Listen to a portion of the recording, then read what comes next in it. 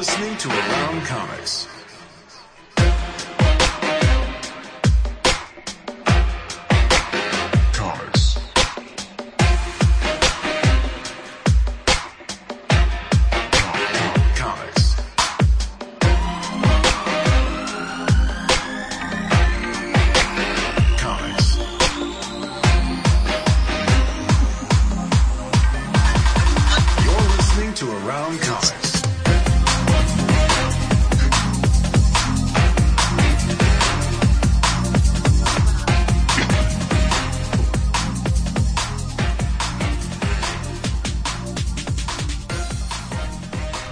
From Chicago, this is Around Comics, the comic culture podcast where we talk about everything in and around the world of comics and comics culture.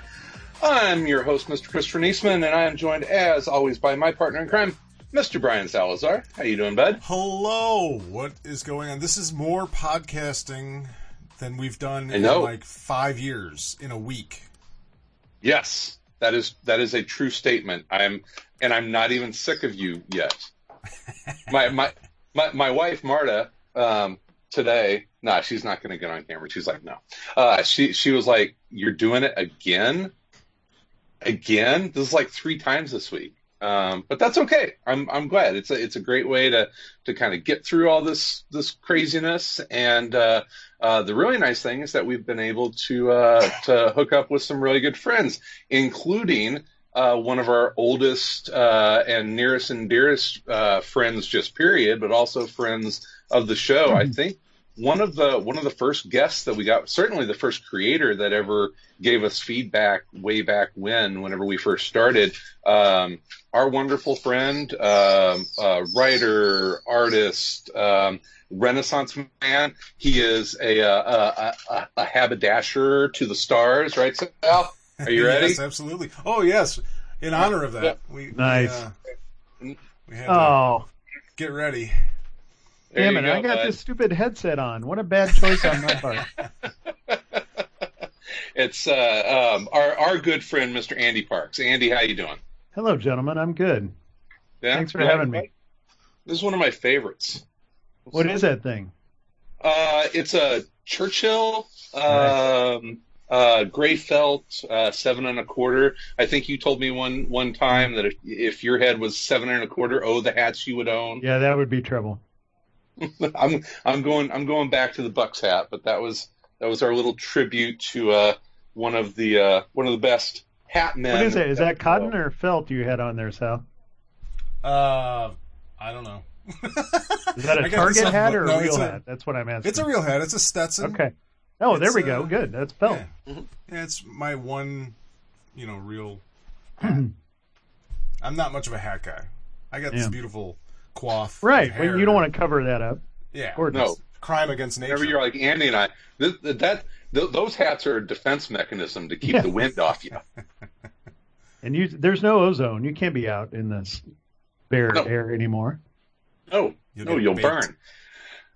Mr. Parks, how are you doing, man? How's life in isolation going for you? Even though we talked, we had Tony Moore on earlier this week, and it came up again that all of the comic book creators that we know, like, this is just like another day for them. They're used to having to, work in their basement or whatever, and are, actually kind of have gotten so used and prefer working from home and all of that good stuff.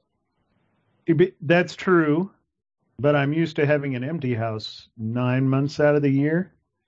So it's a little different. It's easy to get distracted when right now there's 2 other people in the house because my daughter is off at college.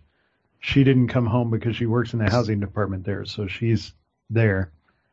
But still, there's people here all the time. And, I every now and then I'm like, son of a, I guess they can't go out in the yard for a while. So this is reality, but work, it's the same. I have a gig right now, but it's kind of slowed down, but although I'm told it's still live. So I've been working on that a little bit, and I've been trying to get ready, making my Patreon more viable so that I can, start counting the greenbacks when Extraction hits the air here later this month. Very excited, and we'll. I guess we can probably just jump right into that. You have some kind of exciting things going on. This has been brewing for how long? When did you start work? This is originally a graphic novel that you did called Chia Dad, right? Right. And I think I did the math the other day. I believe I went to LA to talk to the Russo brothers about the plot and the structure 12 years ago. Oh my gosh! From So there, they weren't even like a glimmer in the Avengers' eye at that point, no, right?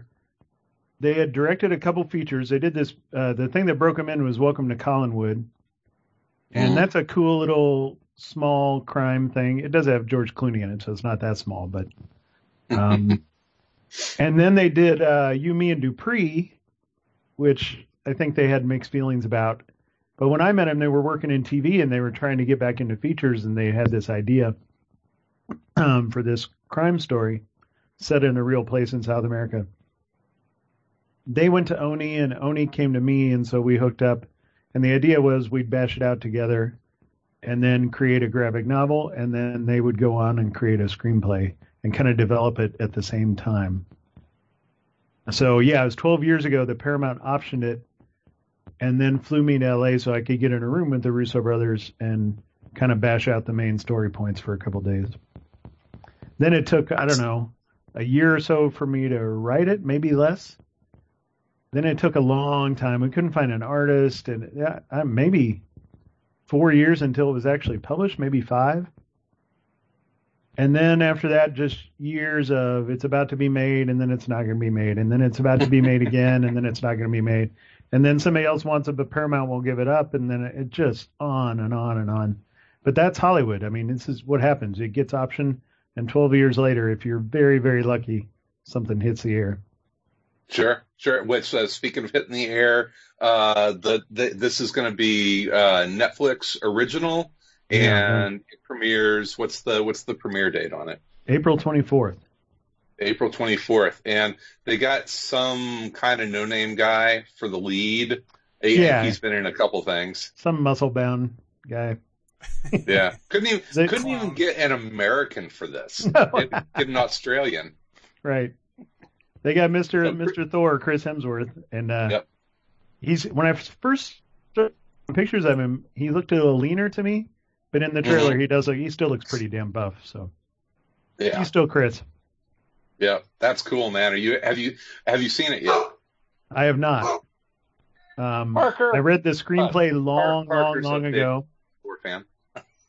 I think when I read the screenplay, it was so long ago that it was still set in South America. So after that, I was like, I'll just wait and see it. It doesn't. I don't need to read it and just get my hopes up and all that. So I'll be surprised about a lot of things, like you guys will be. Okay, I'm looking forward to it. What? Hi, Sal. So Sal's producing. He looks he's like very intense there, staring at something. I have like 3 different screens going at the same time. I'm trying to make sure that everything is. We've done like 2 of these live streams, and I've fucked up both of them at this point. So I'm really hoping that doesn't sound like you. No, I'm really hoping this one works out better. But forgive me if I'm not 100% engaged in what was going on no problem. With the show, but this has got to be pretty awesome. I mean, to have something that you wrote and developed with these guys now, and especially they went on obviously with huge success with the Avengers. Right. I mean, the original plan was that they would direct this. It would be their. Here we are back making features, and of course now they're way too big to direct this, so. They produced it. They wrote it long ago. Who is directing it? A guy named Sam Hargrave, who started his career in Hollywood, I believe, on the first Captain America movie they made, which was... Did they make the second one? Yeah, I believe so. Winter Soldier. So he was Chris's stunt double, I believe, on that movie. Oh, really? And then he went on to be like a stunt director... And then they started giving him directing bits. I think he helped out in the action sequences on Atomic Blonde. Oh, cool! And I think that's another comic movie. Yeah, right.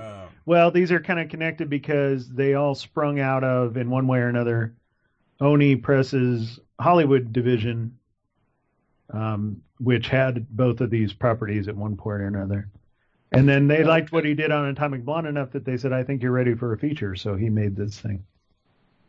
I think that's the second director.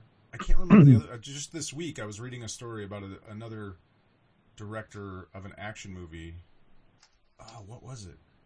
But he was a stuntman. He was somebody's stuntman, and then eventually went on to. That's kind of cool, considering. You'd think a lot of those guys. The only thing I know about stuntmen is from Once Upon a Time in Hollywood. Yeah, right. I was waiting for it. You guys are too young to have seen the Burt Reynolds movie back in the day. Oh, no. What's it called? Hooper. Hooper? Is that right? Yeah. Oh, yeah. I think that was it. Yeah, I love that movie. With So Andy, you're a big film buff like us, and we've been waxing poetic about Once Upon a Time in Hollywood a couple times on the show. Yeah. Just can't talk about it enough, and I'm just going to assume that you love it as much as we did. I do, and it's a little surprising in my case because he usually makes me mad. I really disliked the Hateful Eight. Really? I like like 80% of Inglourious Bastards, and then 20% of it he feels like he's waving his dick in my face. I want him to just stop showing off and make a film. And he stayed out of his own way, I thought, completely through Once Upon a Time. I really loved it. Yeah.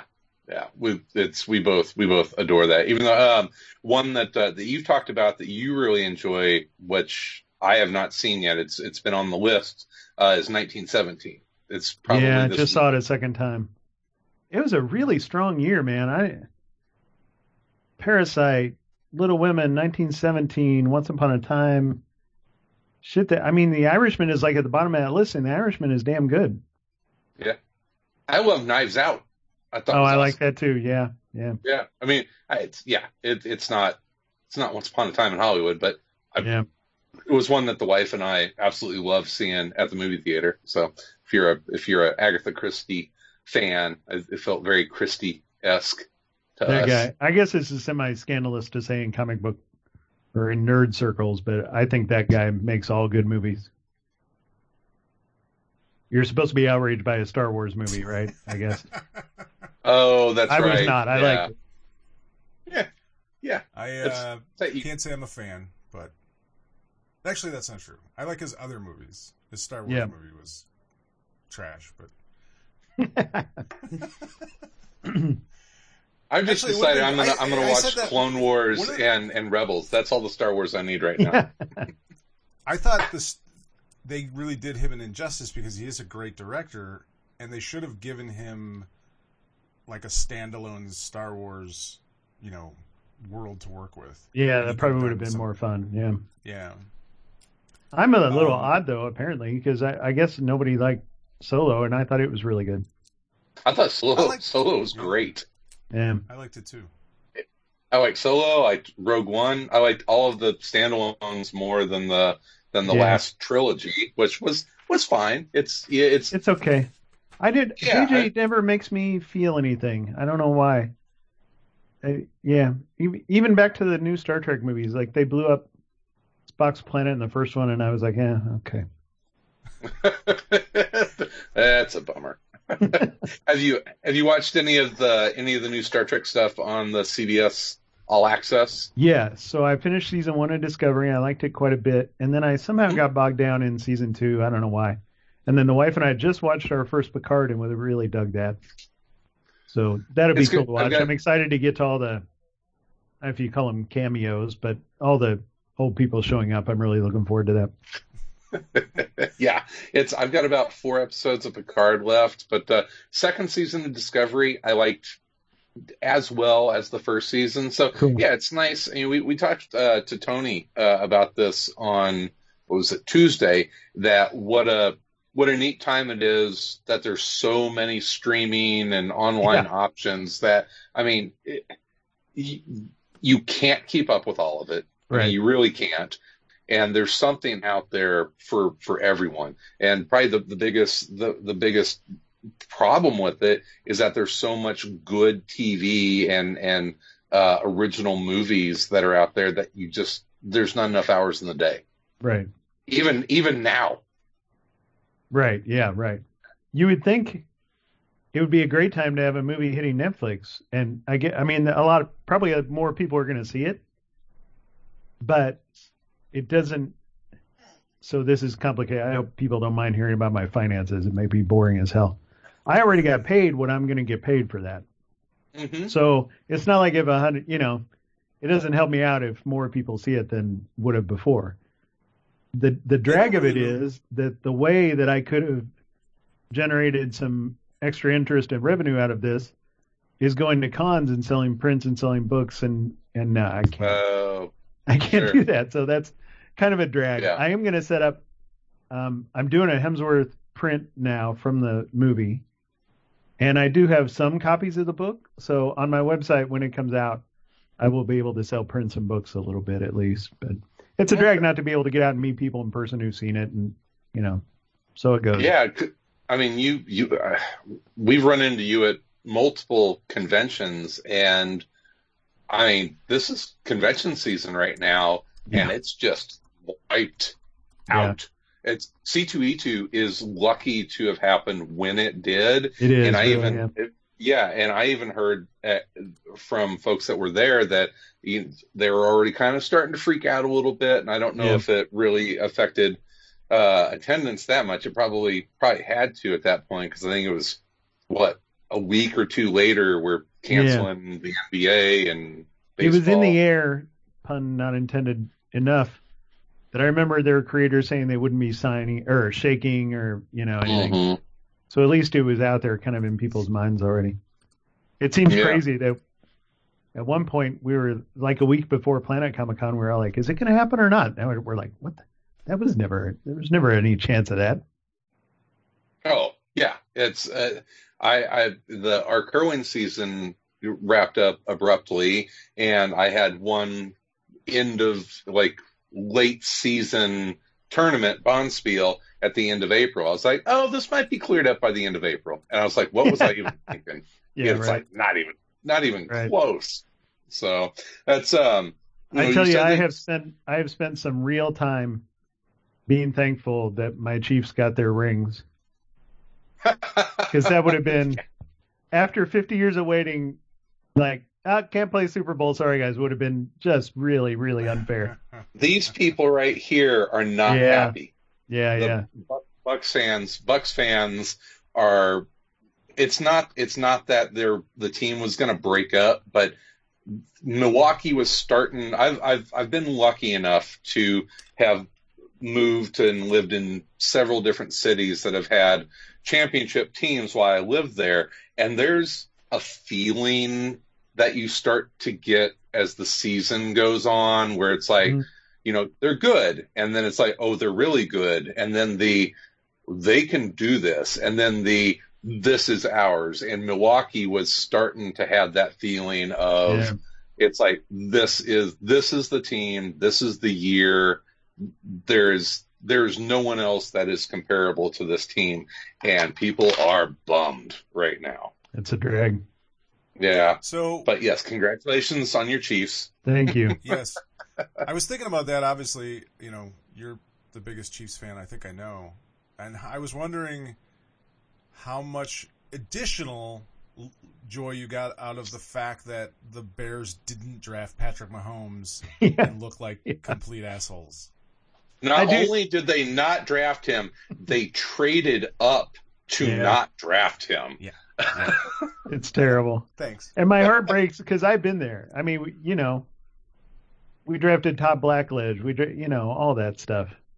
So, and I have a lot of Bears fans friends. I feel for them. I'm glad they didn't get the guy though. I'm glad we got him, but it's heartbreaking. Did you guys see the social media meme today about Trubisky? No. There was allegedly a sign in a store that said, look, in this store, you must stay 10 feet away from other people. If you don't know how far that is, picture a wide open receiver for the Bears, and now picture where Trubisky's going to throw the ball. That's 10 feet. That's about right. Yeah. Yeah, probably a little accurate or inaccurate as it would be. Yeah, it's And he's got skills. He just doesn't have Patrick's brain. He can't. Patrick is that guy who can read the 3 shifts in the defense and put it where he needs to go. That's a pretty rare thing. Yeah, I know. And now I live behind the cheddar curtain, so Yeah, right. I've got to deal with it with these Packer fans daily, man. I kind of had to there is no root for them, off-season. but now I'm off the hook. Mike McCarthy went to Baker here where we live and where my wife teaches, and he's been very generous, with donations. So now God, the thought of rooting for the Cowboys is really painful, but I guess I have to at least a little bit. No, That seems you don't. sacrilegious. Yeah. So, Chiefs good. You got your Royals ring in the bag, and they're back to being the doormat of the AL Central now. Yeah. So, wife has returned to normal there, but Right. And did this that year for we were Sal, like, the White could Sox we fan. maybe win more? Maybe not lose 100, maybe not break 500, but have a little more fun. So yeah, it's a drag. And what really hurts? One of the most fun players to watch in baseball, I think, our catcher, is last year lost his whole season to an injury, and now he's not getting to play either. It's a drag. Yeah, Perez. Yeah, Salvador. Yeah, he's good. Yeah, he's very good. He's just a joy. Well- He always got a smile. He's a great player. He's fun to watch. Yeah, but hopefully we've got some baseball in front of us. I know Sal and I have talked about it. This is the year the White Sox. We're gonna Yeah. make a move. This You is said the year, that. man. I never agreed to that. I never. I said they're going to hit the hell out of the ball, and they still don't have enough pitching. Right. Never. So have Sal, I'm staring at it. Not that I don't look at your beautiful face, but who drew that little Spider-Man head behind you? Oh, that. Oh, go get that. That's, Yeah, go get that. It's awesome. It's more than a drawing. Really? It's Yeah. I did this. This is an illustration that I did, and Oh crap! I It's remember all- seeing that. Oh, it's so cool. Yes. But this one I had Stan sign. I was lucky. Oh, my enough, God. to get, Ah, where that's the so hell is it? cool. Where's his signature? Yeah, there. There it is. We got Yeah, it. Go back. Go back. No, other other way. Yeah, there you go. It's under my hand. Yeah. Yeah, I was lucky enough to Beautiful. get Stan. He really liked it, and so that I don't have any more prints. I had made that and sold a bunch of them. People seem to really like that one. So that's the only one I got left. Very cool. Where I did you got, meet Stan? It was kind of a fluke thing. I was set up at Wizard World. This was, I don't know, however many years ago. And he was there and, doing signings and everything. And I was like, I should get him to sign it. And I was selling a lot of these prints, but I was like, it's like $150 or something to get his signature. And I was just like, I don't know. So I'm like, who knows how long he's going to live? Not, Right. knowing, but he's in his 90s at that point, I think. So Yeah. I go up to the booth to buy a ticket, and I'm standing in line, and I get to the front of the line, and there's a girl that's selling the tickets that I had known from the very first days of Around Comics. And she was working this ticket booth, and she's like, "Hey, what's going on?" And she was, really happy to see me and everything. And I was telling her, I was looking to get this signed by Stan. She's like, I've seen a bunch of these come through today. And then I told her I did. Oh, cool. So she was, and so she's like, "Come on!" And she just comes from behind the table. She grabs my hand and she walks me to the front of the very long line. And she's like, "Stan, this is my friend Brian. I'd really like you to meet him, and he'd like you to sign this." And I was so. I mean, I've talked to a lot of people in comics, and there's only been a couple that have ever made me starstruck. And, it was Stan, and I was standing there, and he's just like, "This is so nice. This is great. You should send this to Marvel." I remember it, he said that, and I don't even know if I said anything. I didn't get a picture of him. I just stood Right. there and was like shaking my head and just going, I can't believe he's holding something that I made Right. of Spider-Man. You did it And, right. In your paralysis, you don't want to be a schnurrer. Take your free Yeah. autograph and move on. Yeah. Exactly. And but the downside was, like, the next year I was set up again, and my daughter was with me.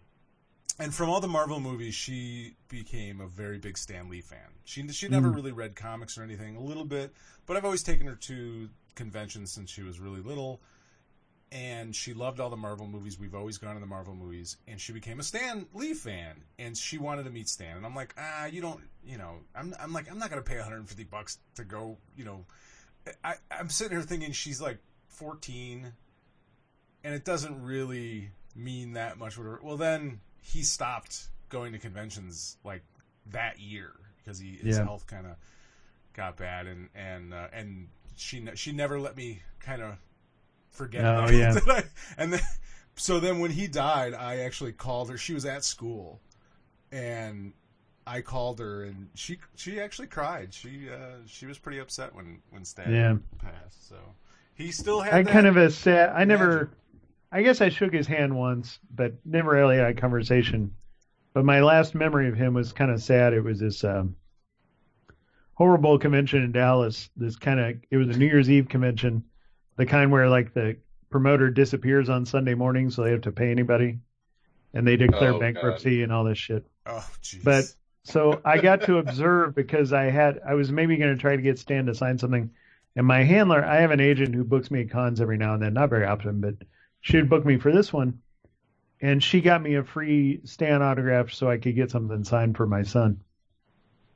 And that never happened because Stan's people got wind of what was coming, and they started. I just saw this poor old guy being pulled in and out from behind the curtain, wait, go out and sign that one because that ticket has already been paid, but now come back, don't sign that other one. And just watch him being kind of jerked around by people who were motivated by the cash that was being generated. It was kind of a sad last memory of him for me, but. Yeah. Similar. Similar. I think it was New York where I maybe met him, and Ron Richards was kind enough to kind of pull some strings to get Jason Wood and I to get into a back room to meet him, which was neat. But yeah, you definitely had that feeling of like his people around him, and they were there to get him from point A to point B and make as much dough as possible. It's like throwing Sinatra out on this stage after he couldn't remember the lyrics, like, hey, Frank, we got to generate some more revenue here, man. Well, now I feel really. I mean, it's. I said.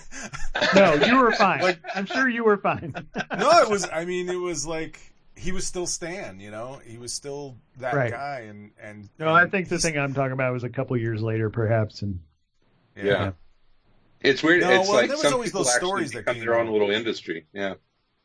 There was a lot of that stuff coming because out. This friend of mine books me at shows every now and then.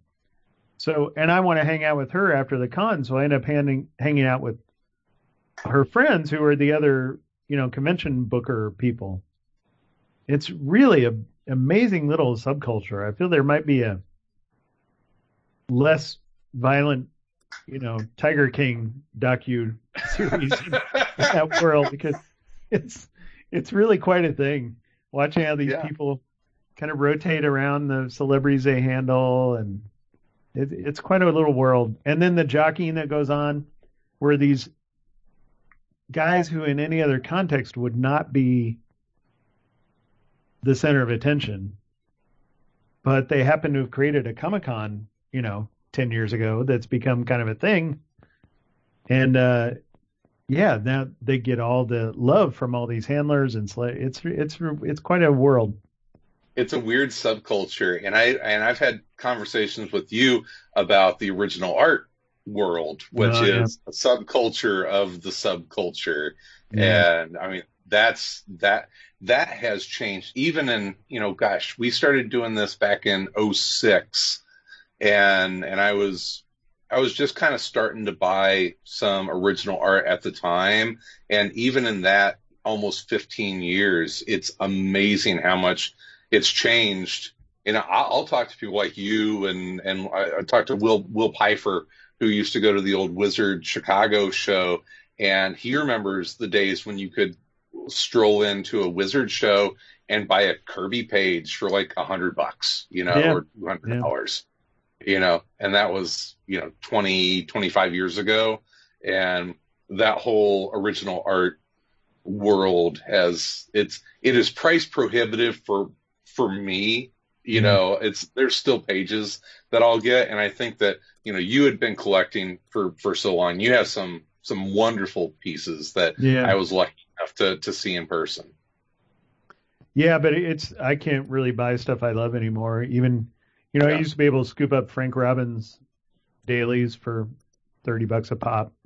That's all gone. And then I thought, oh, I found my inking hero. The guy I wanted to be was Dick Giordano. I could never be that good, but that's kind of who I modeled myself after. And he was so prolific in the 70s. He was inking everything. Every other cover DC put out had his inking on it. And I found there's been some pages of him with Irv Novick on Batman from that era. And I thought, cool, these are really nice, and I can get Giordano in his prime, and started bidding on some of those, and all of a sudden they were going for like $500. I'm like, what the hell's going on around here? Yeah. I was just bidding on. You remember for a while DC had half pages? There'd be an ad on the bottom half of the page. And there'd be a little thing, story continued after the next page or something. I don't know. Mm-hmm. Yeah, I put a $300 bid in on one of those Batman Irv Novick Dick Giordano pages. It was a half freaking page, and I didn't win. So, yeah, what are you going to do? Yeah, I mean, the bright side, the stuff I own, some of it has gone through the roof. On the dark side, I really can't afford to buy any more. Yeah. But it's probably my favorite. That there's two pages of yours. Do you mind if I mention what they are? No, it's fine. I put stuff online often. It's not a secret. Yeah, it's you have just don't publish my address, afterwards. Yes, yeah. You have a Jose Luis Garcia Lopez Aquaman character sheet from the style guide. From the style guides that he used to do. That is amazing. And you have a Mazzucchelli page from Born Again. One of the most memorable pages, yeah. When people see that one, they go, "Oh shit, you have that one." Yeah, I use it as Chris. Tell him what Cap says on that page. I'll use it as my profile pic on Facebook every once in a while, and it's I'm loyal to nothing but the flag is the dream. Yeah, it's quote it for me because I don't have it in front of me and I've had 3 beers. Yeah, I'm loyal to nothing, General, except the dream. Yes, except the dream. And he's holding the freaking flag. Yeah, it's awesome. Yeah, it's Sal, you don't have the powers to show this to people, do you? I could probably find it. Yeah, let's see here. I think it's on my Twitter feed. Oh, you know what? If you just Google, hold on. This is really riveting radio right now, isn't it? It is. Yeah, it's awesome stuff. While you're doing that, I'll show you one of my prized pages that I was able to scoop up. Here's a wonderful. Whoa! What is that? Is it Riso? Oh, it's Hester. Oh, look at that. Nice. It's Hester and me. Yeah. Yeah. That's a Nightwing page, right? Green Arrow. Is it? Yeah. I thought that was like the skull guy from Nightwing. No, it's the Mr. Bones. Is that okay. Yeah. Yeah, so that's it's the last page of issue 22 of Green Arrow. Oh, cool. I like the design on that one. That's cool. Yeah. As I bought it from Phil, and he's like, "Yeah, you just bought one of the pages that I really like that for some reason just didn't have a main character on it, so it just sat in his pile for a while." So, Sal, I'm going to try putting my camera on this thing, but I don't know if it'll work.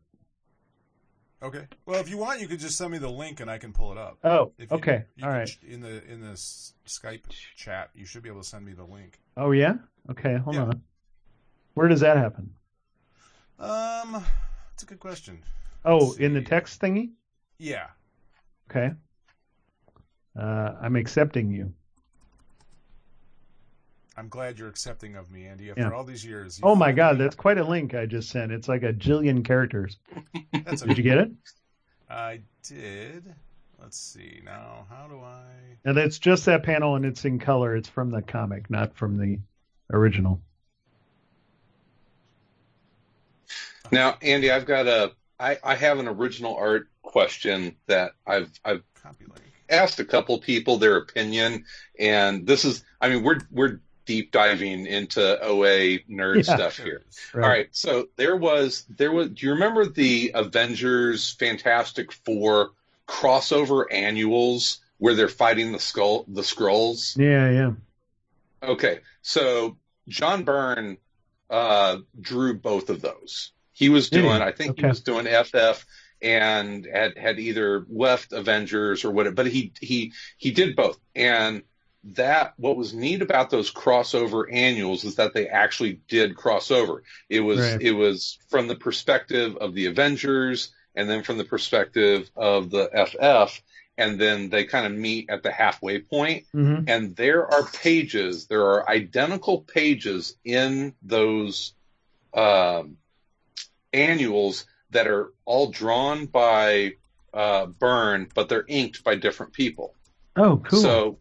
So here's one, and so I mean I love the character mix on this because it's got Mr. Fantastic and Cap and Hercules, She-Hulk and Black Knight, and there's Captain Marvel and Human Torch. So it's a neat page. Guess who inked this? It looks rather organic and brushy. It's hard to tell in this resolution. Mm-hmm. I would, if I had to guess, I'd say Rubenstein or Breeding. Kyle Baker. Oh God! Oh my God! Yeah, I couldn't see.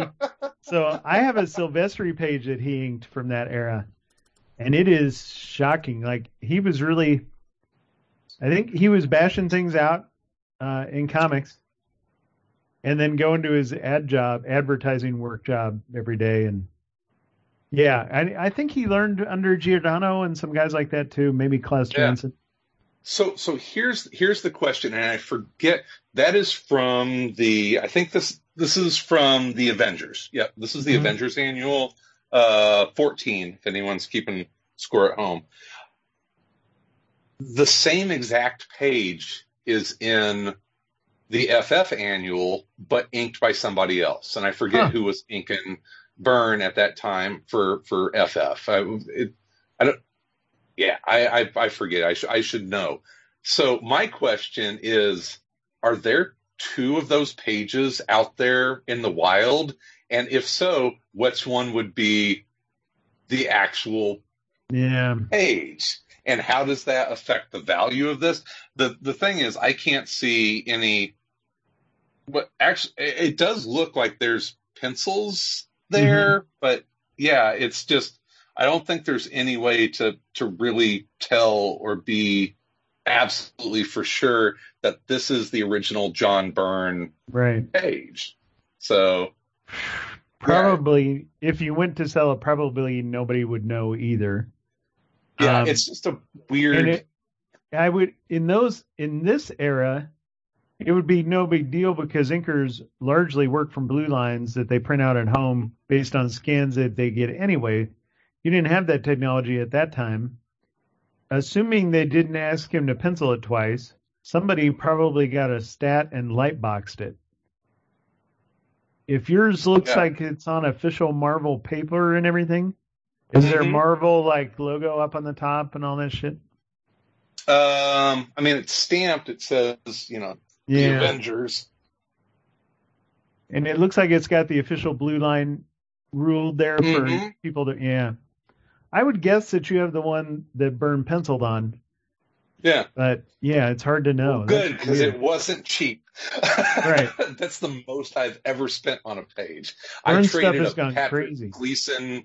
I traded a Patrick Gleason. I think it was an Ivan Rice double page spread, Green Lantern, double page spread, and another page that I can't even remember, and at like $100 for this thing. It was like, and this is probably almost 10 years ago, and it was almost a $700 page at the time. And I was like, yeah, I can't pay cash for that.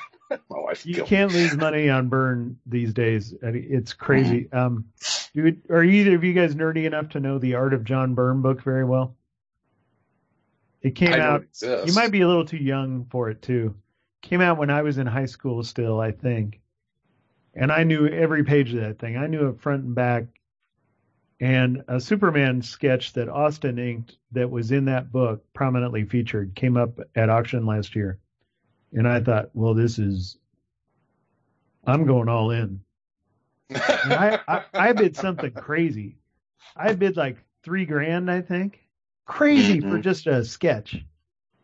I think it went for over $7,000. Jesus. I was like, oh my God. Now that had the bonus that it was Byrne and Austin. If you get those two together, it's gold. Because that's what, people love the X-Men so much. But yeah, it's shocking. I hear that about Hester Parks pages. Yeah, you don't want anybody else but Parks. That guy. He's the defining guy on that. Sorry. Can't hear you, Sal. Sorry, I turned my volume down. That was the white cover of that, right? The Art of John Byrne. I'm showing one on white cover and like a marker colored drawing of Raj 2000 coming into an alley. Yeah, and like Wolverine hunkering in fear, and yeah, I do remember. I don't know if I ever owned it or not. I can't imagine that I didn't, but God, I read mine so much. I think the pages were coming loose. I just loved him so much. Even I read that journal article that came out around then, and you could tell he was a dick. And, it didn't matter to me. I still loved him. God, I loved him. He was good to us. Go ahead. No, I was when we talked to him, like, that was another. It was him and Stan. Those were the two people that I've ever like freaked out about, and I was so terrified of Byrne being horrible. And he was cool. He was, at least in that instance, he was the best. Yeah. Well, here's what a nerd I am. I was once on your podcast the week after you had him on, and you guys told me that you had asked him something that I had said online, or had said, I don't know. I had said something about his work, and you guys mentioned that, hey, our friend Andy Parks said this about your work, and John said, oh, that's a really good point. And I was like, whoo! So he still holds that for me, even though I know he's kind of a weird, bitter old man. We actually there was a second like geek out moment from that episode that the artist edition of his that came out, his X-Men, I think IDW put it out, the John Byrne Uncanny X-Men artist edition. Right. In the foreword of that book, he doesn't mention us, but he mentions that I was on a podcast and they asked me this question and blah blah blah, and it was it's you. It was the question. It was a question that we asked him about when he knew that the X-Men was the hit that it was as popular, and I think his answer was sometime around the time that Paul Smith took over. But I thought you were going to say, when did you know he was leaving the book? I thought you had asked him the famous Colossus question. You guys know that? Colossus question, so no. It's such a piddly little thing for two guys with massive egos to get pissed about. But there's a splash page of Colossus ripping a tree out of the ground. And Byrne drew it, and what he had in mind was Colossus smiling and, oh, what a joyous time it is to be out working in the field or something. I remember that, yeah. And he drew speed lines as if he's just pulling it out of the earth, no problem. And Claremont, of course, turned it into this flowery, by the gods you will come free, you blasted, turned it into a strain. Well, that's the kind of thing that happens all the time in collaborations. But Byrne said, as soon as I saw that, I knew it was over. Like, okay. That was it. That was it. When he came in and had cream cheese on his bagel, I knew it was over. I think that's funny. Claremont wanted anytime he wrote Colossus, he was trying to be Tolstoy. He's just right. Everything that comes out of his mouth has to be the most Russian thing I can come up with. For the Chris, Bolsheviks. if we don't cover what we're drinking pretty soon, I'm going to be empty. Oh, okay. So let me grab mine. So Andy, what are you drinking this evening? So I'm 3-fisting, but only 2 of them are alcoholic. So I'm 2-fisting in mine. This is a perfect old fashioned. Nice. With a Luxardo cherry. And one of those big ice cubes, I got one of those silicone ice cube mold thingies. And then, so that's my main cocktail. And for dessert... So tell the people what makes a perfect old-fashioned. Perfect Manhattan is... a typical Manhattan would be made with bourbon and sweet vermouth. A perfect has half sweet and half dry vermouth, so it's a little less sweet overall. Okay. And these days, it used to be like when I got turned on to Perfect Manhattans by a really fascinating guy who was like 93 when I met him. So he learned to drink these in Prohibition times, probably. Mm-hmm. And he taught me how to drink Perfect Manhattans. Back in those days, if you order Perfect Manhattan, a lot of bartenders would go, well, I'll try. They didn't know what it meant. These days, because of cocktail culture and how big it's gotten, almost everybody knows how to do a Perfect Manhattan. And then I think... Oh, go ahead. Mm-hmm. No, I don't want to interrupt. Go ahead. No, I was going to say, I think I gave you a piece of advice about Manhattans a few years ago whenever you were asking about bourbons. And I said, absolutely use at least 100 proof bourbon because you need the higher proof to stand up to the vermouth. Yep. And I think that you agreed with me. I do. And I think what I'm using now is 90. I think that's what I usually have on hand is like a bullet or something. Yep. And then this, you can criticize. So that's a pretty pure classic cocktail. This is some bullshit. This is that screwball peanut butter whiskey. And that's kind of my dessert sipping thing for the night. Yeah, Marta brought some of that home. It is shockingly peanut butter. It's amazing. It's like a liquid Nutter butter. Yes, it's shockingly peanut butter and very much a dessert drink. So it's 70, but it is 70 proof. It's not like it's, an aperitif. Oh, it's got booze in it. Yeah. So I'll sip a little of that. Oh, and then I have a Coke Zero, to quench the thirst. So I thought it was befitting, and talking to one of our favorite people, and as we're trying to kind of weather through this craziness, this is my favorite Milwaukee beer, and you would think that the Milwaukee beer culture has a long history, and it does, but not from the craft brew side of things. It's kind of like St. Louis in that it's been dominated by mega brewers for so long, but the craft beer industry in Milwaukee is amazing now, and I'd say it's really kind of in its first real decade of really establishing itself. But this is from a brewery called Third Space, and this is Happy Place. Oh, and cool. This is my, and it's a wonderful Midwest pale ale. It's not super duper hoppy. It's got a real nice Citra feel to it. So it's floral, a lot of citrus in it. So yeah, this is my Happy Place. Do you remember that I'm a total beer idiot? I never learned to like beer, so I don't know any of these things. It sounds delightful. I'm drinking this because on Tuesday, whenever we were talking with Tony, I think I had about 2.5 bottles of wine, and I'm not going to do that tonight. Yeah, good. Sal, you got a beverage over there? What are you doing? You froze up. Oh no. Did I lose Oh, you there guys? he is.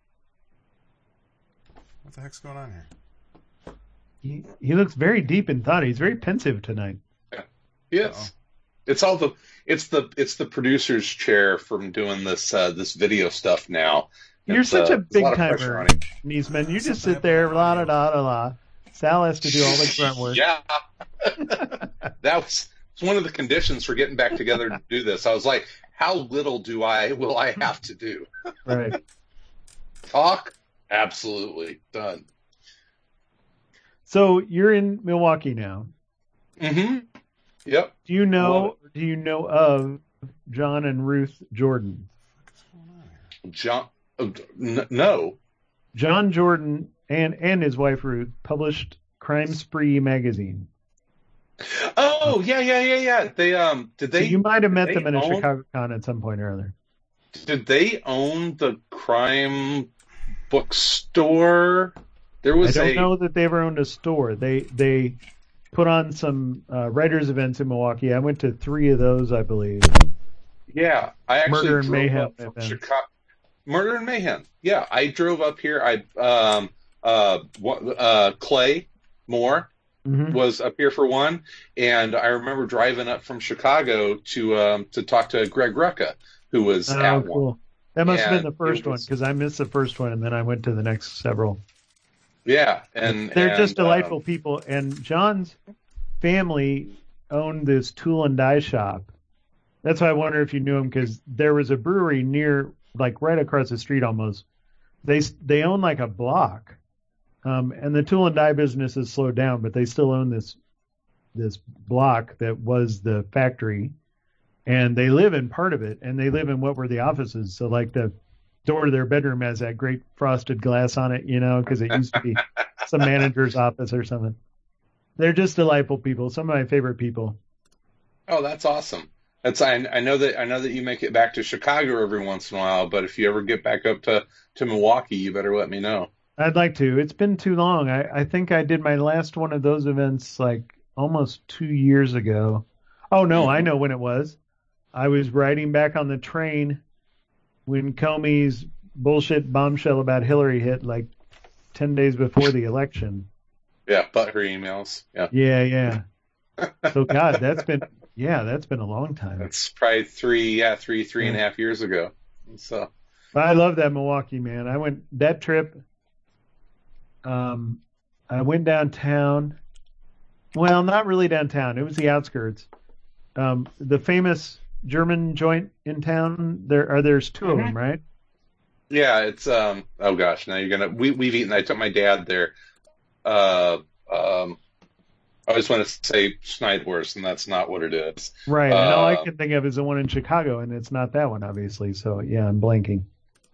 I will have it in just a second. Yeah, it's very Mater's. Mater's. Yeah, I think that's the one Yeah. I went to. And Yeah, it's very old school. yeah, I had some drinks at the bar and talked to people. Everybody was delightful, and I had some Mhm. these totally "How early do you want to die?" Appetizers. They were like little Reuben sandwiches and a fried egg roll. Oh my god! Oh, Yeah. Jesus! So you know that I can drink, and we all can. I thought I could drink until I moved to Wisconsin, and Oh, those people don't mess around. I was introduced to a saying here pretty much right off the bat, and that was, if you're you can't day drink if you don't start early. and they fucking mean it.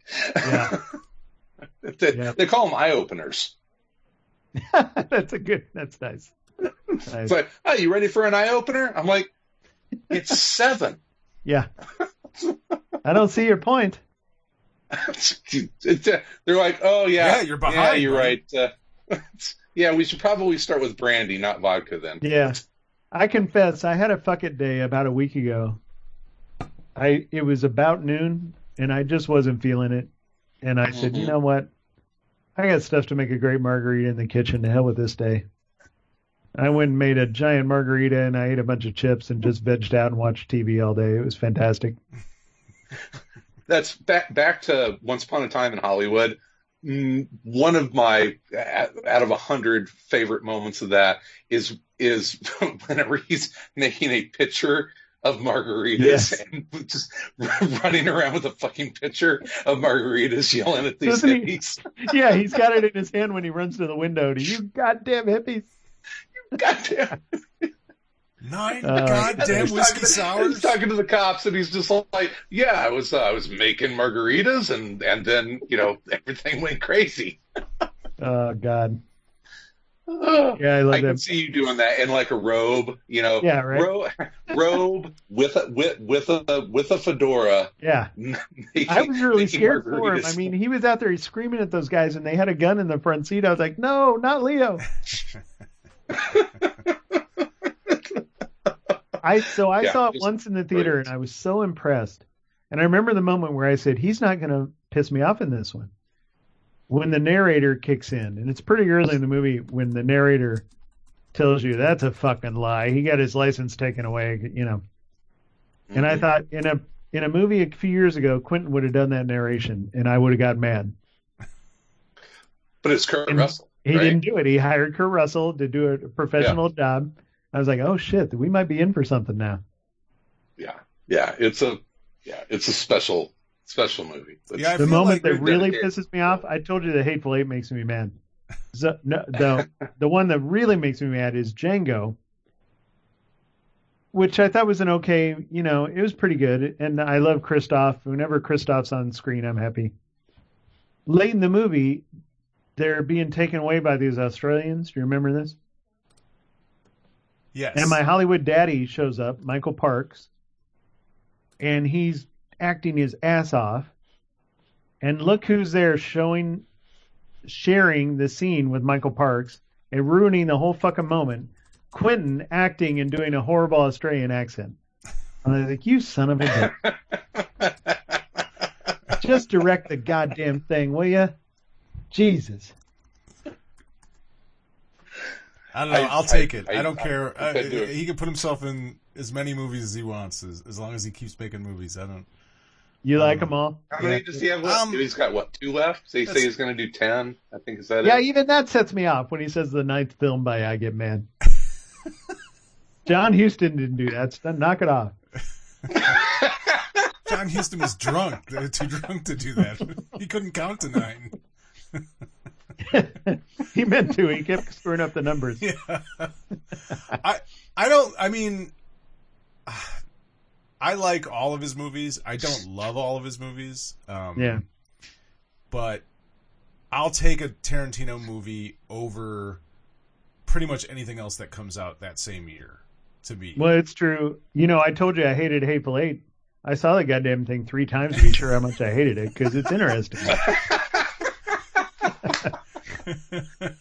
That's a lot of hate, Andy. That's Right. a lot of hate. He's not boring. It I give him remind- that. He makes you think. It reminds me. A few years ago there was a Wilco record that came out, and I'm listening to this this record, and I go and I go to talk to Marta about it, and Marta's has long been a more well informed music fan than I am. She was like the director of her college radio station, and she's got a great ear and just it's a very good music fan.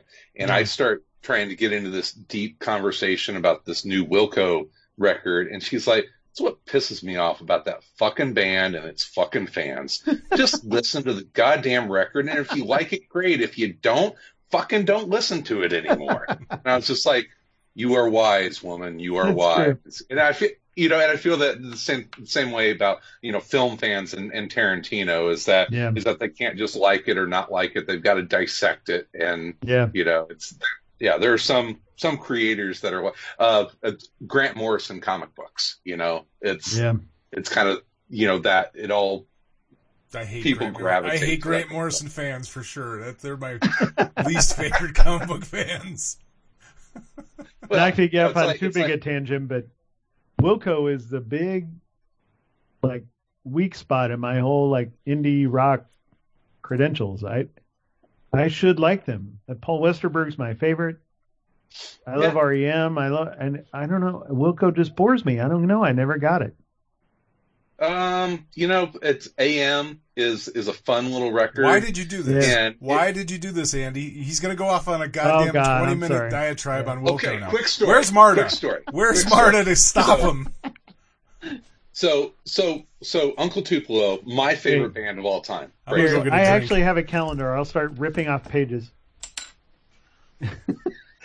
Uncle Tupelo breaks up, and Jay Farr goes off, starts Sunvolt, but Tweedy had left with a couple, some of the crew from Tupelo. They do AM. AM comes out before Trace, which was the first Sunvolt record, and there's a story that Wilco is on the early leg of their tour, and Sunvolt's record comes out, and they stop at probably like a Tower Records or something, and pick it up, and they're listening to it in the tour van, and AM is a fun little alt country record. Yeah. Trace is, I think, an important record. Mm-hmm. It's weighty. It has a lot of weight to it, and so they listen to this, and Tweedy is completely silent the entire time that they're listening to it, and it gets the last track finishes, and he just kind of looks up and looks at the band, and he's like, "We have a lot of work to do." Is all he said, and then then their second record being there, they went from being kind of like a fun little alt country, almost not joke band, but Right. Fun poppy, alt country, to being there was like this big double album with a lot of Is he still going? production to it. Yeah. So anyway, I'm more of a Jay guy than a Jeff guy. I'll just put it that way. Okay. Yeah. The fuck does that mean? I don't know You know, anything. I don't know anything about Wilco. I've never. It's like a Lennon McCartney thing. But Right. speaking of REM, I was listening to the radio today, and "Try Not to Breathe" came on. and I Oh was just God, like, it's so beautiful. is that the last great REM song? Like the last great REM song? Maybe. I love. There's a song called Supernatural. What's it called? Supernatural, Super Serious, on one of their last albums. But yeah, that Automatic is my favorite record, and when that song comes on, it just rips your heart out. It hit me like a ton of bricks, and I was Yeah, like, you know what? I mean, God, I that love song is kind of about a plague, right? I think it's Mhm. you can interpret it any way you want. I think it's about a person dying of HIV complications. Mhm. And yeah, I haven't heard it in our new context. It might really devastate Yeah. me right now. It hit me hard, but it just dawned on me. It's like, my God, that might be the last great REM song. Yeah. Like that, that sneaks its way into my top 10 favorite REM songs. Yeah. So what did Tony Moore brought me up? I want to hear about this. Oh, we were talking not about to make it all about me again. No, it was funny. We were talking about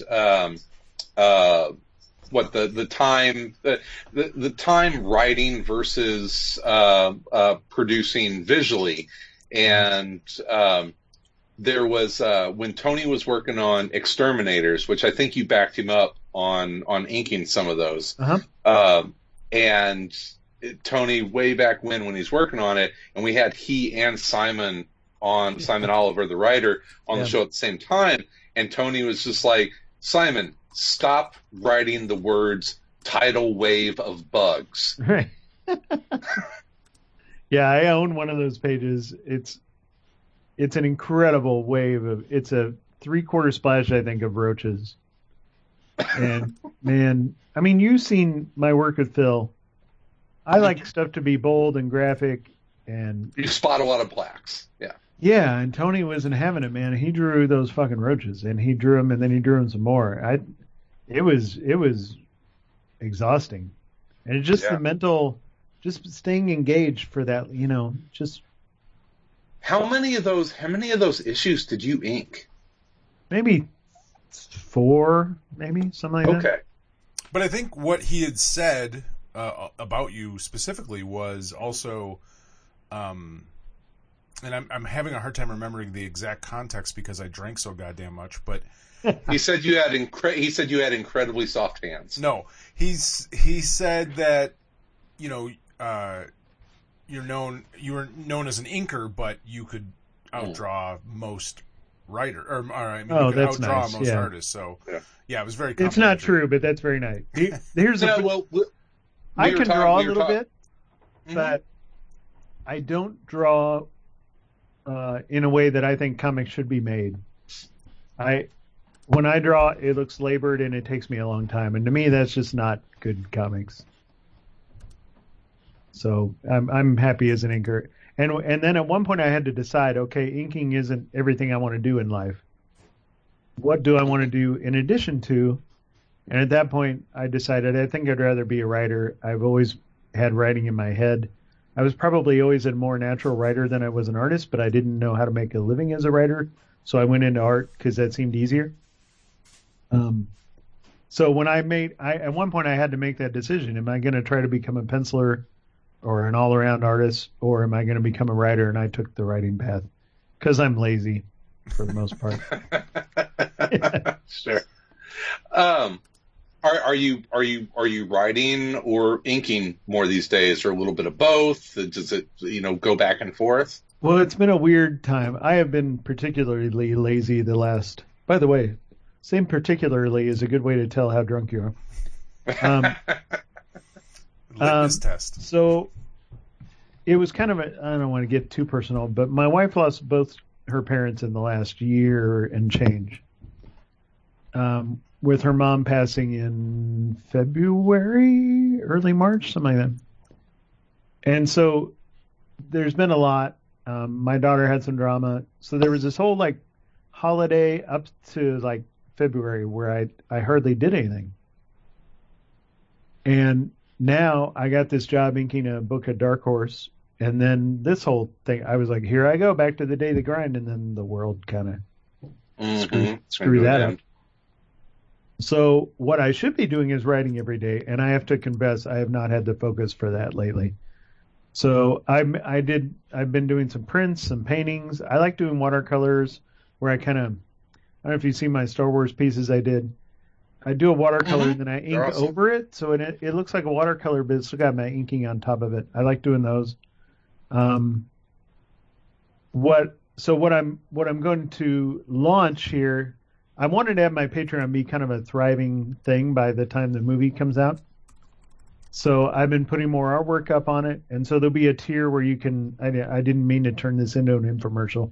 Forgive me. No, that's why we had you on, man. We want to know what's going on. There'll be a tier where you can sign up for $5 a month and get access to a lot of high-res scans of my Star Wars paintings, or there'll be some pencil and inks things, or prints, various things like that.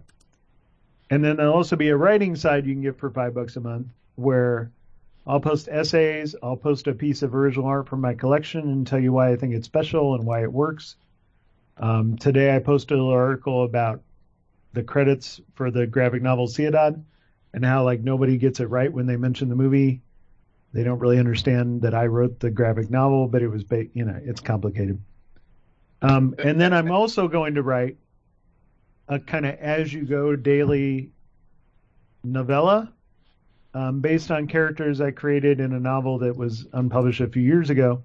So it'll be a period thing set in Kansas City in late 30s called Hightower, after the lead character Estes Hightower, who is this very large Native American gentleman who kind of works for a crime boss in Kansas City and kind of as muscle. And so it's about Estes Hightower and him doing awful shit in Kansas City while still being a good man and trying to cling to his own little set of ethics. So the goal is to kind of have that ongoing at the Patreon as well, so that every day if you log in, you'll see another few hundred words of that thing going on. So I'll kind of develop it live as it goes. That's very cool. I hope so. It's a little nerve-wracking. Yeah. I'm not usually kind of that seat of my pants kind of writer, but I'm going to give it a shot. That's cool. And I've always enjoyed your love of Kansas City. There should be like a very like high tier Patreon level of the Andy Parks personal tour of Kansas Right. City. Because We did that, you right? did Did I that. take you to Union Yeah. Station and all that stuff? Nice. Took me Union Station took me to the War Memorial. Yeah, Liberty Memorial. Yeah. We went to the Negro League and Oh, Jazz. cool. Yeah.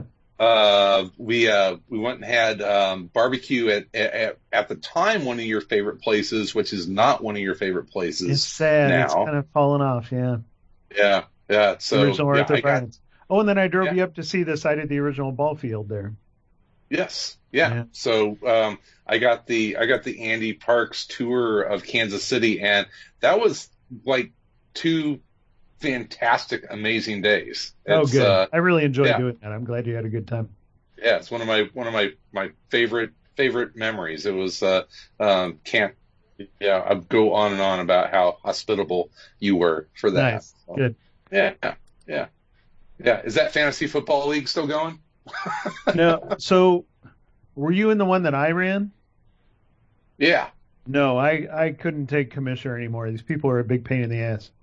Mm-hmm. So I quit that, and now I'm in one that Dan Jurgens run, and he can have all the headache.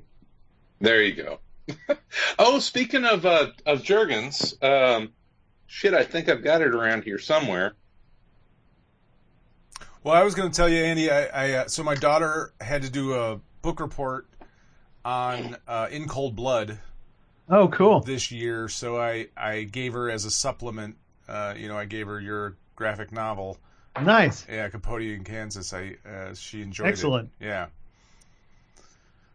She did not find it sacrilegious as somebody who had read both. No, well, she didn't say Good. that to me, so no, I don't believe Right. so. Why, have you gotten that a lot from people? There are a handful of people who just the idea of Truman talking to a ghost, they find that ridiculous, and I don't. I think if I wrote the graphic novel well, you can view Nancy Clutter as a ghost, or you can view her as a tool of Truman's process. Right.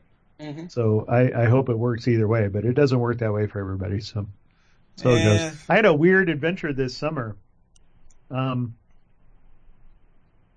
It's kind of a long story. Forgive me. About a year and a half ago, I got an email from a guy I didn't know with a big attachment, and that's always a little scary. So, like a 10 meg attachment, I'm like, what the hell? You're is just this? talking file size, not an actual Yes. attachment. Yes.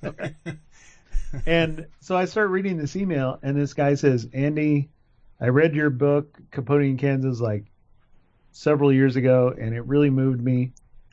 And I've been fantasizing about the idea of making an opera out of it. And I'm writing to see if you might be interested in granting your permission for that. And I'm attaching a finished aria sung by a friend of mine. Wow. And so one minute I've never heard of this guy, and the next minute I'm hitting play and hearing this woman sing as Nancy Clutter an aria from this proposed opera. So that was a crazy day, and we worked out the contracts, and I told him, possibly foolishly, come out to Kansas. If you ever come out to Kansas, I'll take you out there. Well, sure enough, here he comes. He's a New York guy. And last summer he shows up and says, all right, let's go. And so I drove my buddy Bill out to those parts of the world, and we met people. We went to church services where the Clutters attended. We met people who knew them. We did stuff that I never had the balls to do on my own before. I couldn't face it. But Bill had enough confidence, and to his credit, we walked into we went to 3 church services that day. That's 3 more than I had been to in a long time. And the middle one was the founder's service. So this is a back room in the church where the old people go. Mm-hmm. And we go in there, and I'm like, we're just going to fly under the radar, right? And the pastor says, so why are you gentlemen here? And Bill stands up and tells them, I'm like, oh, fuck. Oh, my God. Wrong audience. You can't show up here and tell them you want to know about the Clutters. We're gonna have to leave town. And you know what he said? He said, "We want Nancy Clutter to be remembered for more than the way she died." And after that, we were golden. And the people were very welcoming. Everybody was really charming. So yeah, it was quite an experience. And I had not been to those places for a long time. And it's moving all over again. And it's moving, kind of just seeing how these people in this town have had to deal with the aftermath. Assholes like me showing up. And when we were there, there was an anniversary looming. Let's see, 59 to 19. What is that? 60 years? Yeah. That was looming, and they hate the anniversaries because reporters from, show up and say, "What are you?" And it's just annoying. But yeah, it was a good experience. Bill, God bless him, he did a really good job introducing me to everybody and kind of getting us accepted. So he's off now working on this opera, and it was going to be workshopped this summer. That may go away now that we can't see other humans for a while. But Yeah. But he's putting finishing touches on it. It's pretty cool. It's really interesting. I never thought of that. I mean, when you said opera, I don't know anything about opera, but I could imagine it as a play for sure. Right. This is a shorter piece, and I didn't even realize this. I don't know opera at all. A lot of operas are short, and he said this. So this will be like a 40-minute piece, just Truman and Nancy sitting in a room singing. And he said a lot of times when you go to see an opera, or especially when they perform them at colleges, it's actually two short pieces. It's like 40 minutes with an intermission in between. It's pretty common. So I don't know. I just want to see it performed live once. That's all I want out of the whole deal. Yeah, that'd be pretty cool. I wonder, going back to the town, and I wonder with the sort of explosion of true crime podcasts and the interest in true crime, if it's just gotten worse, or if people don't really look at that. Because that was the first true crime book, right? Like he created that. It was the big one. It created the genre. Yeah. Right. So I wonder how that's, I would imagine, because it just seems like true crime has become so huge over, in the last few years, especially, that I can imagine they're getting even more, inundated with fans and seekers, that kind of thing. We were told, so there are two towns there. There's Garden City, which is kind of the big town. And then there's Holcomb, which was a smaller, thriving town when the Clutters were alive, and now is very small and struggling little town. We were told, don't go into the only restaurant in Holcomb, which is now a Mexican joint, because there are a lot of immigrants there. That's the only reason that part of Kansas isn't shrinking, is that there are Mexicans coming up to look for work in like meat packing and stuff. So there's a Mexican restaurant there, and we were told don't go in there and mention the Clutters, because that wouldn't go well. So I think you have to be careful where you tread, And Holcomb did a really neat thing. There's a city park in Holcomb, and there's a big plaque and a little memorial for the Clutters. And the plaque mentions all the amazing community involvement that they did. And just at the end mentions that they were killed in their homes, and that's it. And it feels, when you're standing there looking at that plaque, it feels like Holcomb taking them back from all that. Say, look, we know about Inkle Blood, we get it. But these were our people, and they had lives here, and we're not interested in that part, Have either of you watched Don't Fuck with Cats on Netflix? No, I started hearing about it. I watched like the first minute and a half. I'm just like, I don't know if I can watch this. No, it's really hard to watch. It's just a brief overview of it, and then I'll get to why I brought it up. But it's a documentary. It's a 3-part documentary on Netflix, and it's basically about this group of internet people that they see this video of a guy murdering 2 kittens. Oh. A guy puts it online of him killing these 2 kittens. And God. Obviously sparks outrage. These people get all very pissed off, and they start trying to figure out who this guy is and using like Yeah. Google Maps and all this, anything they can do online. And they're not professional investigators. They're just people who were pissed off about it. And they started this like Facebook group and they started to try and Wow. track this guy down. And the story gets really interesting and very, very dark. And there's parts of it that are really hard to watch. They don't ever show, the, actually video of him doing anything, but they get to the point almost. And there's parts that are really hard to watch, but it's a really interesting kind of documentary. But Is this a multi-part thing? it's 3 parts. Yeah, it's like Okay. 3 hours. And the reason I brought it up was in it someone does get killed. There is a murder at one God. point. Yeah, and I thought the filmmakers did a really excellent job at the end of it. Like the last 10-15 minutes of the film are about the guy who was killed. Right. Because and one of his friends even talks about it, is like, everybody's going to talk about this and nobody's going to talk about my friend. All they're going to say about him is he was killed. And that is really there's so much interest in all these crimes and things, weird and bizarre things that happen, and rarely does anyone ever mention the victims other than they were killed or how they were killed.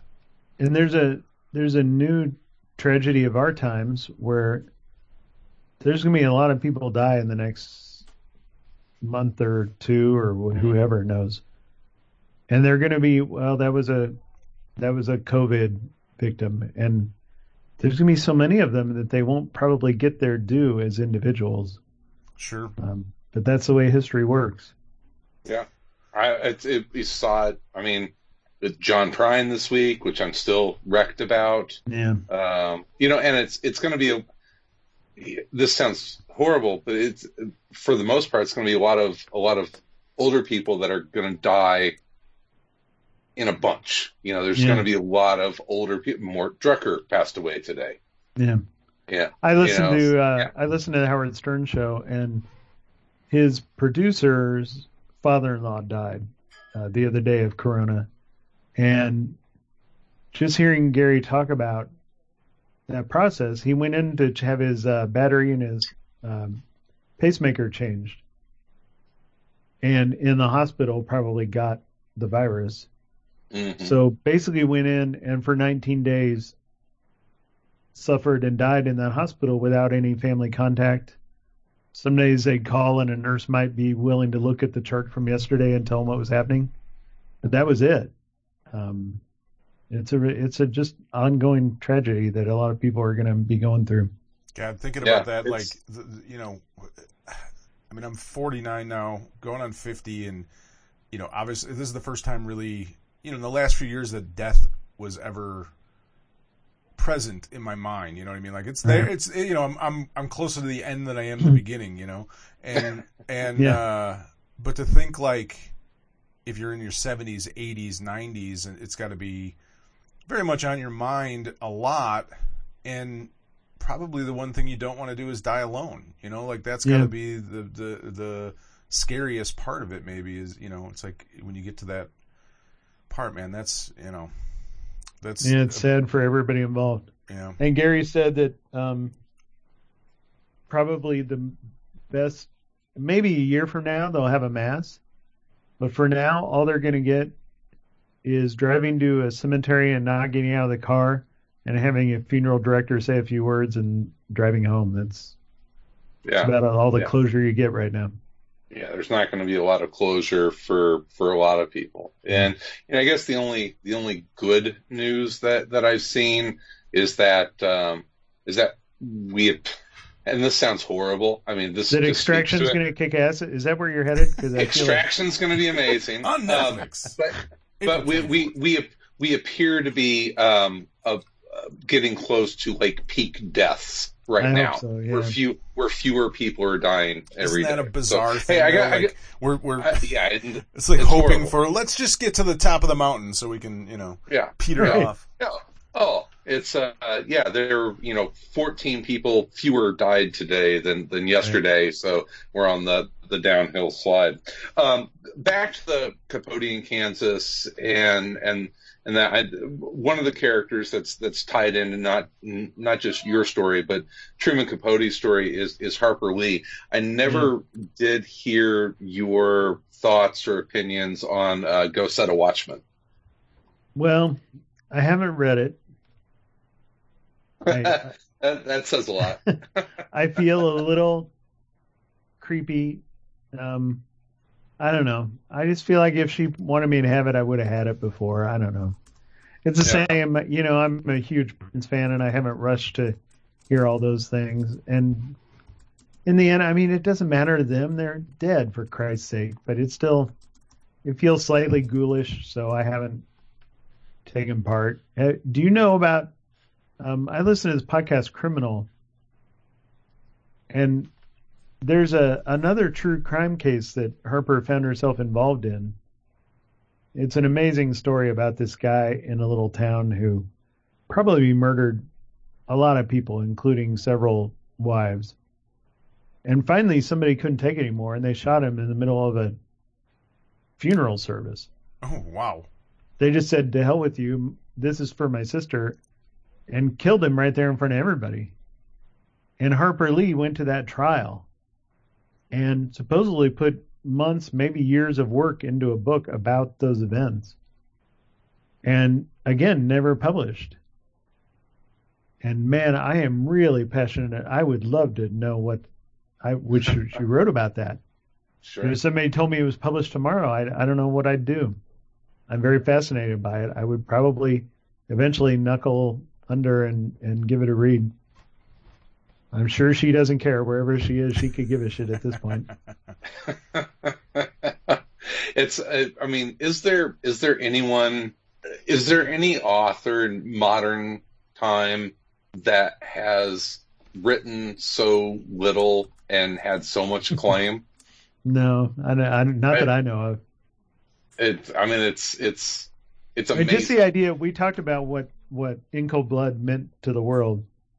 Mm-hmm. That's why I wrote that book. I mean, I'd always been fascinated by Truman, and it always interested me that Truman came to my part of the world and got people like my grandpa to open up to him.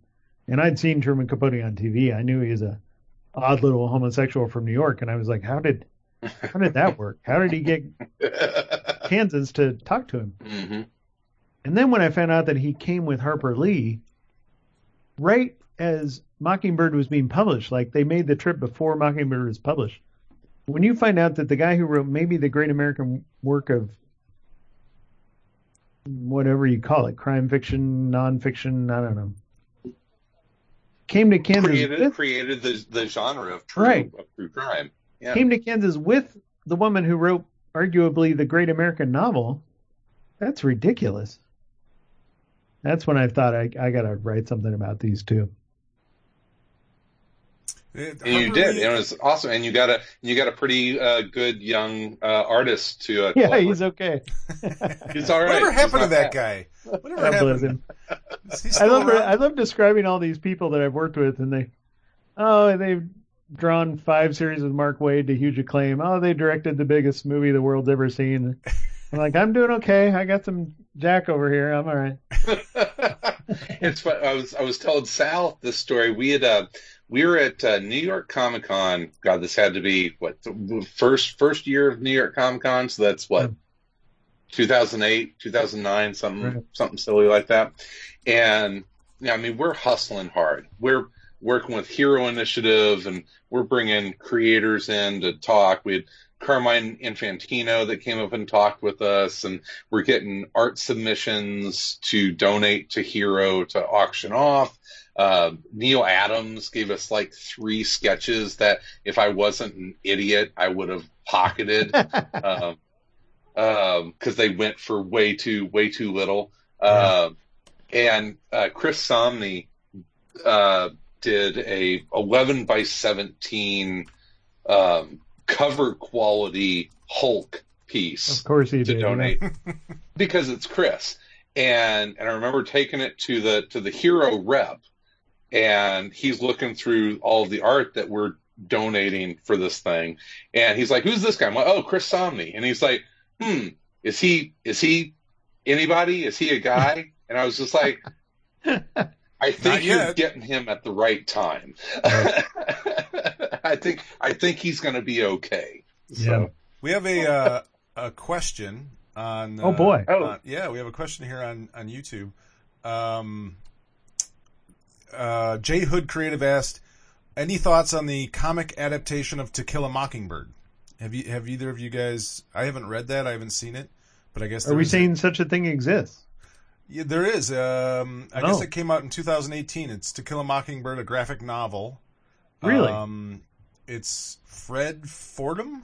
I'm not familiar with who he is, but yeah, apparently it is out there, and I haven't read it, so I'm looking it up right now. yeah, it's I am ashamed to admit I don't know anything about it. I'm trying to see who published it. Let's see. The art is interesting. Yeah. I like that he didn't. It looks like he drew humans that he thought would work for the story. He didn't necessarily try to draw Gregory Packer. Yeah. Oh, and the gentleman who drew it is a dreamy son of a bitch. I have to say. Huh. I'm totally unaware of it, so I cannot offer an opinion. Yeah, it looks like it gets good reviews. I hope he didn't get any reviews like I got. I got one review on Capote in Kansas on Amazon, where the guy said, "It's a comic book. Don't waste your time," and he gave it 1 star. Wow, that's great. apparently wasn't aware when he ordered it what he was buying, and so felt like he had to share that opinion with the world. This is a kiddie book. Don't waste your time. That reminds me, God, this has been years ago, that there was someone that did a graphic novel of the Jeffrey Dahmer murders. Yeah, My Friend Dahmer, is that what it's called? No, this is before. Oh, before that. Like okay. Before that, and I was a comic book fan, and I saw this interview where they had it was a total bear trap they put this poor guy into, where he was on some talk show, local talk show, and they had one of the mothers of one of Dahmer's victims was on this. And she's just like, "You put my son in a comic book? A comic book?" And goes through the whole, you're making fun of yeah. I mean, and obviously, it's no, this was a serious graphic novel about Jeffrey Dahmer and these mass murders. And I'm sure this woman had never seen it or never picked it up, but the idea that it was a comic book of Jeffrey Dahmer, she's probably thinking Felix the Cat, Right. And, well, that's what I thought would happen in Garden City, Kansas, when we said, no, we're here for serious reasons. We're involved with a comic book and an opera.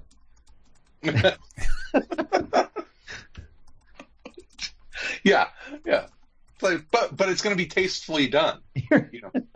I'm trying to think if I've read. I did read that My Friend Dahmer, which was pretty good. Mm-hmm. I have to confess, the art just did not appeal to me, so I did not read it.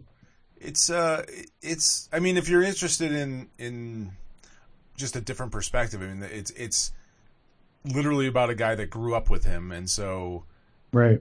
While he gets into some of the weirdness that he was about, it's I mean, it's just different because it's a kid's perspective, sort of this guy that I knew when I was a kid, and he was weird, but right. Not a whole lot more than that. But they turned it into, it was a movie. Yeah, I watched part of the movie and I got very disturbed, and I quit watching. Yeah, there was a scene where the guy who plays Dahmer goes to see a doctor who was played by somebody famous who I can't recall. Anyway, during part of the exam, Dahmer obviously gets an erection, and the doctor gets uncomfortable, and and I was like, yeah, life is hard enough. I don't need this. I don't have enough whiskey. I don't. Yeah, on right. the shelf. And somebody, there's only when Trump is president, there's so much horrible bandwidth you can bear to lose before you're like, I still gotta function as a human. Yeah, we watch a lot of the Great British Baking Show here. Yes.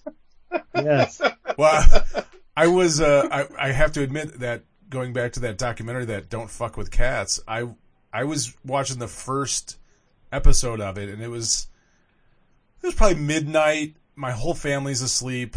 I'm alone in the basement watching it. There's a thunderstorm, and about 40 minutes into it, I'm like, yeah, I think I'm going to turn this off and watch something funny before I go to bed because I'm not going to be able to sleep. And I think I mentioned yesterday I had kind of a rough day, and so we were sitting around at night. I said, Cynthia, can you pick between Mary Tyler Moore, Dick Van Dyke, and Bob Newhart? Bob Newhart. She chose Bob Newhart. Yeah, we watched one of those, so that was a good way to end the day. Yeah, that's so funny. Nice choice. I just started watching Bob Newhart again, like the Bob Newhart show, and it's like, man, it's still funny. He's so good. Yeah. You know, the miracle of that show, I love about Bob that when Bob tries to be funny on that show, it's always painfully not funny. Yeah. It's always his deadpan moments that are hilarious. Yeah.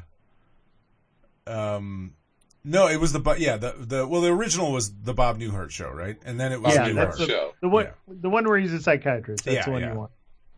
Great stuff. Which I love the series finale of Newhart. Right. Yeah, where it was all a dream. Right. Spoiler alert. And spoilers. 20 years ago, this thing happened. Hold on, people. It's one of the best series finales. It's like right there with MASH, right? And they got Suzanne to do it and everything, right? Yeah. Oh yeah. Yeah. He's like, I just had the weirdest dream. Woke up in bed. Yeah. You know, it's yeah. And it's like, go back to sleep. Well, gentlemen, I hate to I don't want to end your show, but I'm out of booze, and I told the wife I'd be free around now to watch something fun. Yeah, go watch some Newhart, man. You guys are fun. Don't get me wrong. Yeah, we miss you, bud. So I finished my Manhattan. I finished my Screwball, and then I filled this up with some Sailor Jerry, and now I'm dry. but well inebriated. You're well lubricated, as we say. Particularly, see, I'm still okay. Nice. I say it just a little bit slower. You could hear that it's a little, yeah. Well, I want you to know how golden we think and know you are, and it was when we got back together to do this, you were one of the first people we wanted to touch base with. And, oh, that's kind. I love you guys, and to be honest, I've had a few requests, and I've just been kind of like, eh. But any chance to hang out with you guys is always pleasant. So yeah, it's been a good time. Thank you. Yeah. Well, take care, man. Be safe, and always. And take care, everybody, and hopefully you and yours get through this unscathed as much as possible. Yeah. You too. You guys be careful up there. Oh yeah, absolutely. All right, love you, brother. You be good. And once again, Extraction hits Netflix on what's the date? April 24th. My wife's and birthday. If you're interested in all things Andy Parks and Extraction, I'm on Twitter and Facebook. No, don't Facebook friend me. I don't want that. I'm on Twitter. And because my name is spelled funny, it's easy to find my Patreon account, which is free all this month, and then I'll turn it into a pay thing in May. It's just Andy with an E Parks, so you can find me easily. Yep, ANDE Parks. So I'll be checking out the Patreon. I got Great. It's like, art, writing, both. We'll see. Both for $10 a month. What a fucking deal. I know. It's like a Hulu membership. Yeah, still more than Disney Plus. I know. I can't beat those bastards. Will you do sketches of Baby Yoda? I will. Yeah, I could see that happening. I just did a Yoda, but I need to do that, baby. Yeah. So you're saying that your sounded wrong. Patreon? So your Patreon is it's just as good as Disney Plus then? Yeah. Okay. After your third cocktail, you won't know the difference.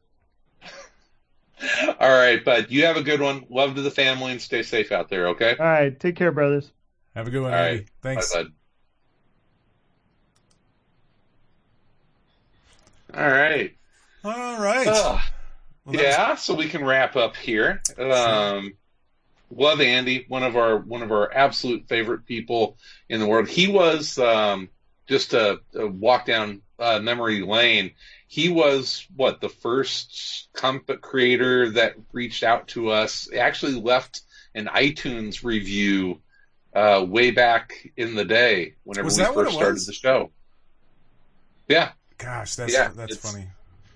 So Sal and I used to work in an office, same office together that was separated by a doorway. And I remember you coming in and saying, dude, Andy Parks just left us an iTunes review. Well, it was a weird thing, like when we first started, the idea that we were talking about comics and then all these guys that made comics were listening to us talk about comics, which was really weird and hard to get over initially. I remember us having conversations of like, well, we just have to be ourselves and just say what we're going to say and not think about it, because there were, all of a sudden there were a lot of guys because those guys would be at their drawing tables and need something to listen to. And so a comic book podcast seemed to be the perfect thing to listen to. And luckily hopefully didn't piss off too many people. I don't know. Oh, I'm sure we did along the way, but that's all part of it. And, but the nice thing, and at the time that community, we were able to go to conventions and hang out and talk with a lot of these folks. And, I was talking out of my ass. I still do so to this day. But the amount that I learned about comics and the comics industry in that 3 or 4 years was pretty amazing and eye opening. It was because of guys like Andy Parks. It's like, yeah, well, you said this, and it's like, here's kind of the real deal about that, or this is the way that works. And so it was a real education process for us. It's not a lot of people remember podcasts back in 2005, 2006, but we were all just fucking making it up as we went. Yeah, well, but we said that as much. I mean, I made a point of always saying, listen, for sure. We're not experts, we're not critics, we're just fans talking what we think, and yeah, I think people always appreciate it. Funny enough, like the idea that of creators listening to our show, Tony Moore was listening to this broadcast of us and Andy. He tuned in on Facebook to listen. Oh, was he? Yeah. Nice. So this is fun. I'm glad we, getting to talk to these guys again is always a blast and such a good time. And, for whatever reason, it's just been such a big part of our lives. It's crazy. Mm-hmm. Yeah, it is. And, oh, by the way, Tom will be back. Tom is still a part of the show. He's just, he has young children. He does. He's still, and it's the isolation quarantine has not been kind to him. So Tom will be back when he's able to, kind of show up and be able to focus on stuff. So he's still a part of the show. Before we cut out, we did have a very nice listener email. If you'd like me to read that before we go. All right, let me pull that up here real quick. And as always, I wanted to let people know you can contact us at info@aroundcomics.com. We are on Facebook, Twitter, Instagram. You can see all those on the video feed. I put them all on the feed now, so you can see the links to all those. But you can go to our website, aroundcomics.com, and all the links to all of our various social media places are there. You can watch, if you're listening to this podcast, we are doing this live video now, live streaming all these podcasts. And they're not the greatest video. I'm still working out the kinks trying to get this to work worth a damn. But if you want to watch us do these, you can do that on our YouTube channel. So if you're Faces for Radio. Yes, if you are watching this and you want to listen to us, obviously we will release it as a podcast as well, audio only podcast, and you can listen to that on iTunes and SoundCloud and all the places podcasts are. So, all right, to the email. Let's see here. No, that's not it. Wait a minute. I grabbed the wrong email. Where is it? Oh, here we go. This is from Greg. And Greg said, "Keep doing stuff, please." That was the title of the email. I said, "No, seriously." Well, No. Greg, I have good news for you. He goes on to say, "No, seriously, I love you guys. I'm so fucking happy you are kind of, sort of, I'll take what I can get back. I can hardly stand it. I'm a fellow sort of old guy that just likes reading comics. Anyway, I love you, love the show, wish I could figure out who the hell that is on your theme music because it's an awesome tune. This is not important, but yeah, we can get into that, but this is not important, but one of my most vivid memories from when I was a kid is I remember having a horrible fever of over a week, and I was eventually hospitalized for some flavor of meningitis. About the only thing I recall from the time was the comics I was reading. This would have been late 70s, early 80s maybe. I read Spider-Man that had some Green Goblin in there. I don't recall the details, but I also recall reading the Superman where he battled a prehistoric Moa. As I stated previously, it was not important, but I feel the need to be on topic. I really, really, really hope you guys keep doing this, so don't quit again. I'm completely well-adjusted, and I have a job and everything, but I just wanted to pass along that not much makes me happier than seeing there's a new episode. I could listen to you guys talk for hours, and it just lets me tune out all the other political crap and human tragedy, and I relax for a bit. I appreciate you. Keep up the good work. You guys are my favorite jackasses on the internet. Keep doing what you do, and get Tom a fucking babysitter already." I agree with all of that, and also with Tom's greatest fear that someone's going to kidnap us and put us in a basement and just make us talk. It does seem that way a little bit. They don't have to though. We're back. We're back, and we're talking. And I'm sure we'll get Tom. You don't have to kidnap us. But that was a very nice. I mean, it's you know. I mean, we talked about this sort of, you know, doing this again. So hopefully we can maybe give people a little bit of respite from the tragedy and all the bad news and all the shitty stuff that's happening around the world.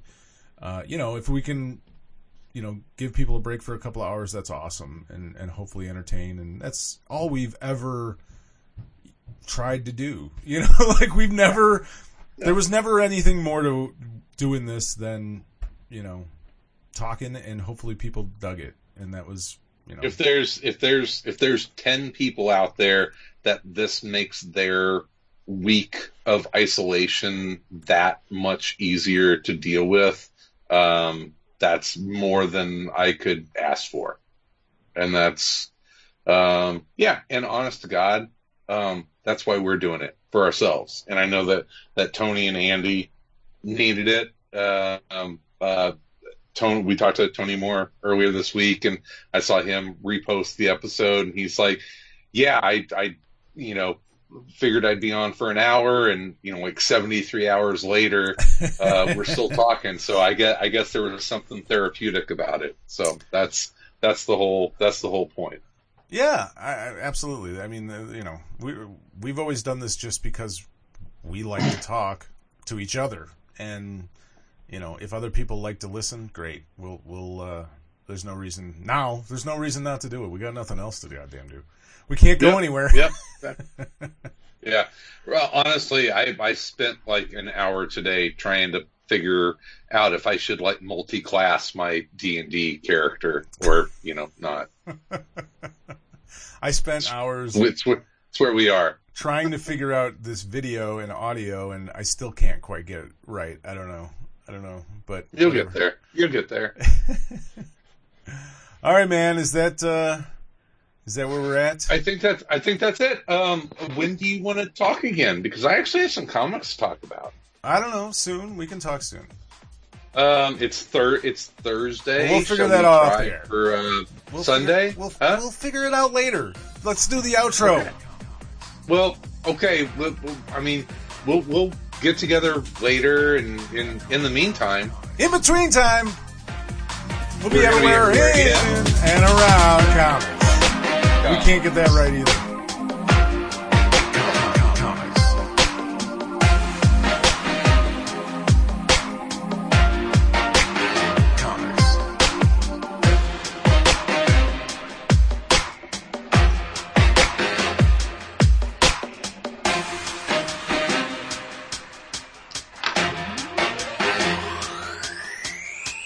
Comics.